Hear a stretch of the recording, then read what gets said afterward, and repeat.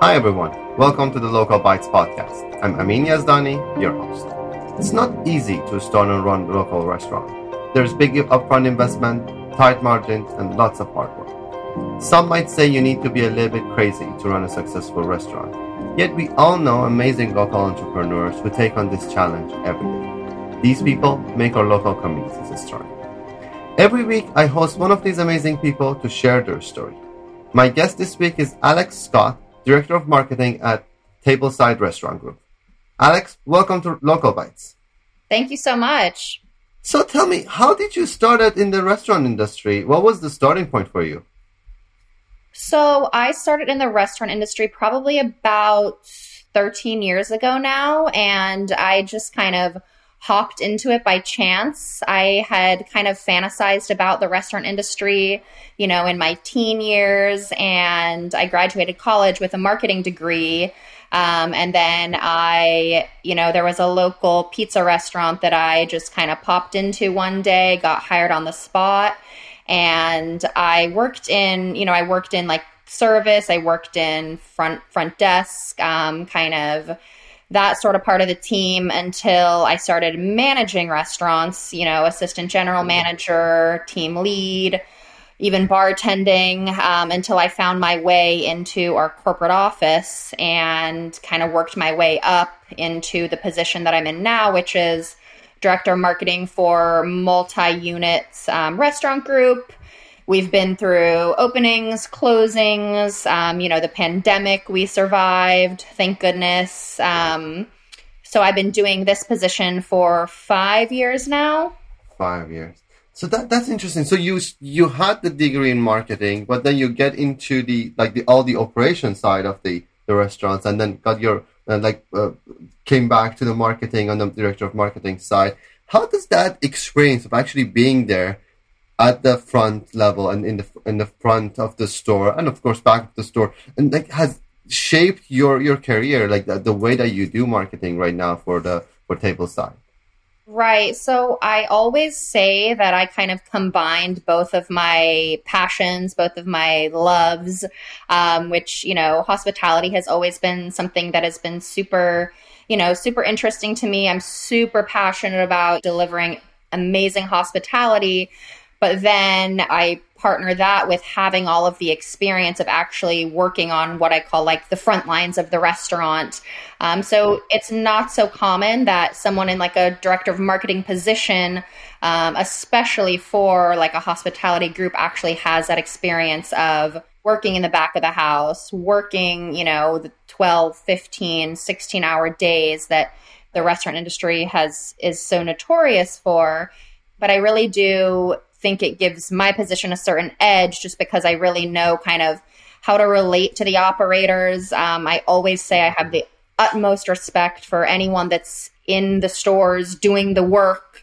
And I really, really, really make an effort not to kind of throw anything at them from a marketing standpoint that will really impact operations. I never want to come to them, and I never want them to be like, oh my gosh, director of marketing's here. What's she going to throw our way today? I really try and understand where they're coming from. Hey, Thanksgiving Day, slammed.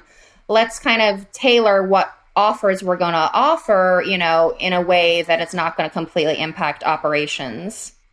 Yeah, that challenge, that trade-off between operations and marketing is always challenging. So you having some experience on that side, that's definitely helpful. But we hear that usually what happens, that corporate is looking from their ivory seats, and that they're just looking down and say, oh, let's do that, let's just sell more of that, and then really not taking into account what the operation impact's going to be. What are the most important lessons that you've learned through your operational experiences that now you're applying when you're doing marketing that's being most helpful? Honestly, keeping it simple. And I know that sounds it sounds simple to keep it simple, but it really isn't. And when you throw in factors, such as the pandemic, such as, inconsistent sales, meaning either sales explosions or extreme sales drops. So really just kind of going back to the drawing board and having the confidence to say no to something, which might sound like a great idea in your head. So keeping it simple. Another really important lesson, I think, is always kind of keeping your ego out of it. And I think, as you said in the beginning, people that run and operate restaurants might be a little bit crazy. So, we have extremely talented chefs, extremely talented operators. And then, from my CEO, who brings so much experience to the table, down to me as the marketing team, our director of ops, just kind of keeping the ego out of it and making sure that at the end of the day, we remember, hey, we are all on the same team. We are all on the same page. We are all working towards the same exact goal. I think that really serves as a good reminder from a restaurant total. How do you keep that the ego out of it? Because coming in, again, as you mentioned, talented people around the table, each with amazing ideas, that each one of them probably is a whole business for itself. How do you try to keep this group of talented people focused on the goal, but also keeping the ego out of it? It's not easy to do that, right? No, it is not easy. And it's definitely something we work on pretty much on a daily basis. Again, as you said, if there's extremely talented people in the room, no doubt there's going to be ego in the room as well. Yeah. So I would say for, just kind of keeping that in check, again, just making sure that we offer an open book policy, coming from our corporate office. Mm-hmm. Always available to talk, always available to sit down. And, anyone who has any concerns, my CEO does an amazing job at being present.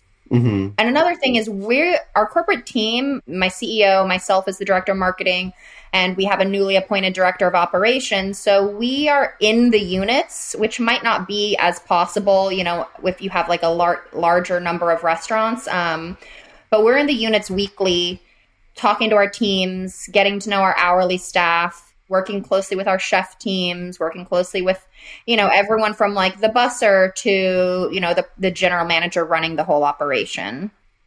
That is awesome. And so Tableside manages a bunch of different brands, right? Yes. So how are your strategies when it comes to the marketing? Are your strategies different for how you engage the customers of those different brands? Or is that the same strategy that's getting applied across the board? So it is different at all of our brands because all of our brands are so different. I can kind of highlight just a really quick general synopsis of what each brand is if you want me to. Absolutely. That would be great, actually. Awesome. So Tableside's been around for about 15 years now. We have a flagship brand and location called Libby's Neighborhood Brasserie. And that is kind of an elevated fine dining yet casual location. We have two of those. The first one, like I said, opened in 2008. So it's a very kind of well-known destination in our city, Sarasota. And then we have Circo, which is a taco and bourbon joint, very casual. It's not fast casual. It's still full service and dining. But it's kind of funky. We play loud rap music. We have crazy lights. We have a chalk wall. We do chef inspired tacos. We're kind of tongue in cheek over at Circo. So that strategy, we target a completely different demographic for the Circo, and it's located in our downtown area, again, so kind of targeting, I would say, the millennial, Gen Z kind of demographic. And then lastly, the last thing we added to our portfolio was a brewery. Good Liquid Brewing Company, we added about a year ago in kind of a really growing part of the city. And that's been super fun. But that, again, it's a brewery. And, beer enthusiasts are, beer enthusiasts. So we really kind of toggle between targeting beer fanatics, and then obviously we have an amazing menu at this location. So we toggle in our marketing efforts. We really toggle back and forth between targeting beer people and then food people. Okay. And how do you go for each of those brands? How do you go about engaging your local communities? Because those are the people, of course, being Sarasota, that means that you get a lot of tourism, people that are coming there, and they're not living in Sarasota the whole year. Right. But like, how do you engage that local community that is going to be like, you want them to come back often so you can actually have that loyal customer base there? Is that different how you engage with those local communities for different brands? It is slightly different, but kind of the overarching idea is going to be the same. For example, like a loyalty program. We have a very aggressive loyalty program in all of our locations, and they're all the same program. It's the same provider, but we kind of tweaked the amounts, like spend $100, get 10 back at, our lower price point location. And then at, the Libby's, which is kind of an elevated casual dining, it's a little bit more, spend $150, get $25 back. So we kind of start at the bottom with the loyalty program, and then we kind of graduate into like kind of weekly and special offers. And then we go up to like social media and brand awareness, where we monetize a lot of Facebook ads and Instagram promotions, and we utilize influencers. That's kind of been a new, like a year and a half, we've been using a lot of influencers. And we kind of pick and choose, hey, this person, we, form partnerships with them and decide, this person would be great to promote our brand. So those are just kind of some of the overall strategies that we use. And we do kind of copy and paste for each location. For each location, you try something, works well for one brand, it might work well for the other brand, so you can actually replicate it there. And then, so two areas that I want to go in there. Influencer marketing is definitely an area that I want to go in there. And then Absolutely. The other side of it is like the campaigns that's been successful, and of course the campaigns that hasn't been successful and have fell flat. Let's go to the influencer marketing, because that's probably something very interesting for a lot of our listeners. Yeah. How do you select the influencers that you want to partner with to run your influencer marketing strategy on? So in my marketing team, I do have like a social media social media manager. And her job is to kind of be really in tune to our social media platforms. We're extremely active on Instagram, on Facebook. We're active on TikTok. So the goal for our social media manager is to kind of comb through the influencers in our local area and then extending into like the next major city, which would be Tampa Bay, which is a huge metropolitan area. So she kind of goes through, kind of gets a read on where and we do target definitely like food centric influencers, and there's a lot of them. Yeah. So, influencers that explore different parts of different parts of communities, but with a food focus. So we kind of select based on that. And then, we get in touch with them. We kind of set up like a meet and greet. And then, we work with our teams. Hey, we, send out an invite. We say, hey, this influencer's coming in. We decide what we're going to offer them. We make a deal with the influencer. And then we kind of go from there. And then we do get a lot of content to use that way, like photos and video, which that's kind of priceless. You know what I mean? It's like we have our stock photography that we use, but then the influencer kind of allows us to give like a unique spin on anything that, we want to promote. If it's a limited time offer menu, if it's a upcoming event, if it's a new happy hour, a new cocktail that we're rolling out. So that's kind of how the strategy behind that. And then another thing, if I might add, is influencer events, which we haven't really seen a lot of this in our market, but we've seen it in the larger markets. But it's pretty much what it suggests is hosting probably 10 to 12 influencers and kind of doing a mass like influencer event, and we invite them. We kind of make our tables look beautiful, and then we decide on a menu, and then we send out like plates and, make a special menu for them. And then we get tons of content. And we've seen a lot of engagement. We did one a couple weeks ago at Circo, and we saw our engagement kind of went through the roof for that social media, that social media platform, with the end goal, of course, being to translate directly to sales. It's not just like, let's have an influencer event, So how do you measure that? Because I think that's one of the one part that is not very easily relatable, and you cannot easily measure that. Like, we are getting an influx of people that are coming in. Is that because of the influencer campaign that we are running, or is that because of something else? Or even which influencer is actually driving more of that? So how do you go about measuring the success of your influencer marketing strategy? Right. So that's an awesome question. And I think it's something that we're still kind of working on, actually measuring that return on investment. But I would definitely say that there is a direct correlation with sales immediately following these influencer events.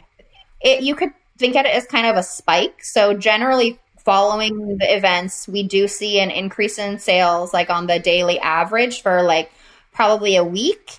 And then it does kind of taper off. But as the influencers reshare, and I mean, everyone kind of knows how that works is you see an influencer, you follow an influencer, they post about a place that you might be interested in going to. You make a note of it and, hey, next time I'm in the area, make sure I check this place out. That is really hard to measure, and we don't know if people are coming in, because they saw it on, so-and-so's Instagram account. But I do think in general, we do generally see like a spike. And there's just kind of what goes along with the influencer, the world of influencers is, oh, hey, I saw these, I saw them at Circo, I saw them at Libby's. So it's for millennial and Gen Z, I really think that helps like kind of get the word out there. And again, would hopefully translate to more sales. Absolutely. And do you guys do anything in terms of trying to turn those, let's say, one-time customers that are finding you through these influencers into a loyal customer that's coming back often? And like, if so, what are the strategies that you use for, like, you're getting these new customers through these influencer marketing and getting them into coming back multiple times a month rather than once every time that influencer is posting something and they haven't tried Circo, for example, as one of the brands? Right. So, for example, I mean, with Circo, I know that, again, our target demographic is going to be those, like the 18 to 50, I would say, age range. And in an effort, I mean, we want to keep them engaged, right? So we want to keep them interested in what we offer, keep them coming back. So we are always doing like little social media blasts, like take a photo of us, post it online, and be entered to win, $300 in Circo gift cards. And those have been really popular in the past. And then tagging us and sharing us on social brands, making sure people are aware of what our social media tags are, at Circo SRQ. And then obviously making sure that our team members, the people that are running the floor and our service staff are super knowledgeable and aware of kind of everything that's going on at all times, so they can speak to, hey, I saw this, I came here because I saw you were on so-and-so's page. Yeah. And then the staff member can kind of speak on that. Oh, yeah. And, maybe give them some insider information or something like that, That's interesting. That's exciting. And so my other question, that the other topic that I wanted to go into before we started to go deeper on the influencer marketing was around your general campaigns and what have you seen successful, but most importantly, and I think most probably interesting, going to be the ones that you have tried that you thought it's going to be good, and they fell flat. Because I think that's where you can have the most learning. So maybe give us examples of some of those campaigns that worked well and campaigns that really didn't. Right. So I have a recent example for Circo, the one that we keep referencing. So when we start planning, we've already started planning for 2023. Every year we start planning, we put our different ideas into the pot. We decide what we're going to do based around what holidays coming up, based around football season, based around whatever is coming up on the calendar, in an effort to capture more guests. And again, this kind of mirrors back to what I was saying about ego and just, biting the bullet, saying this didn't work.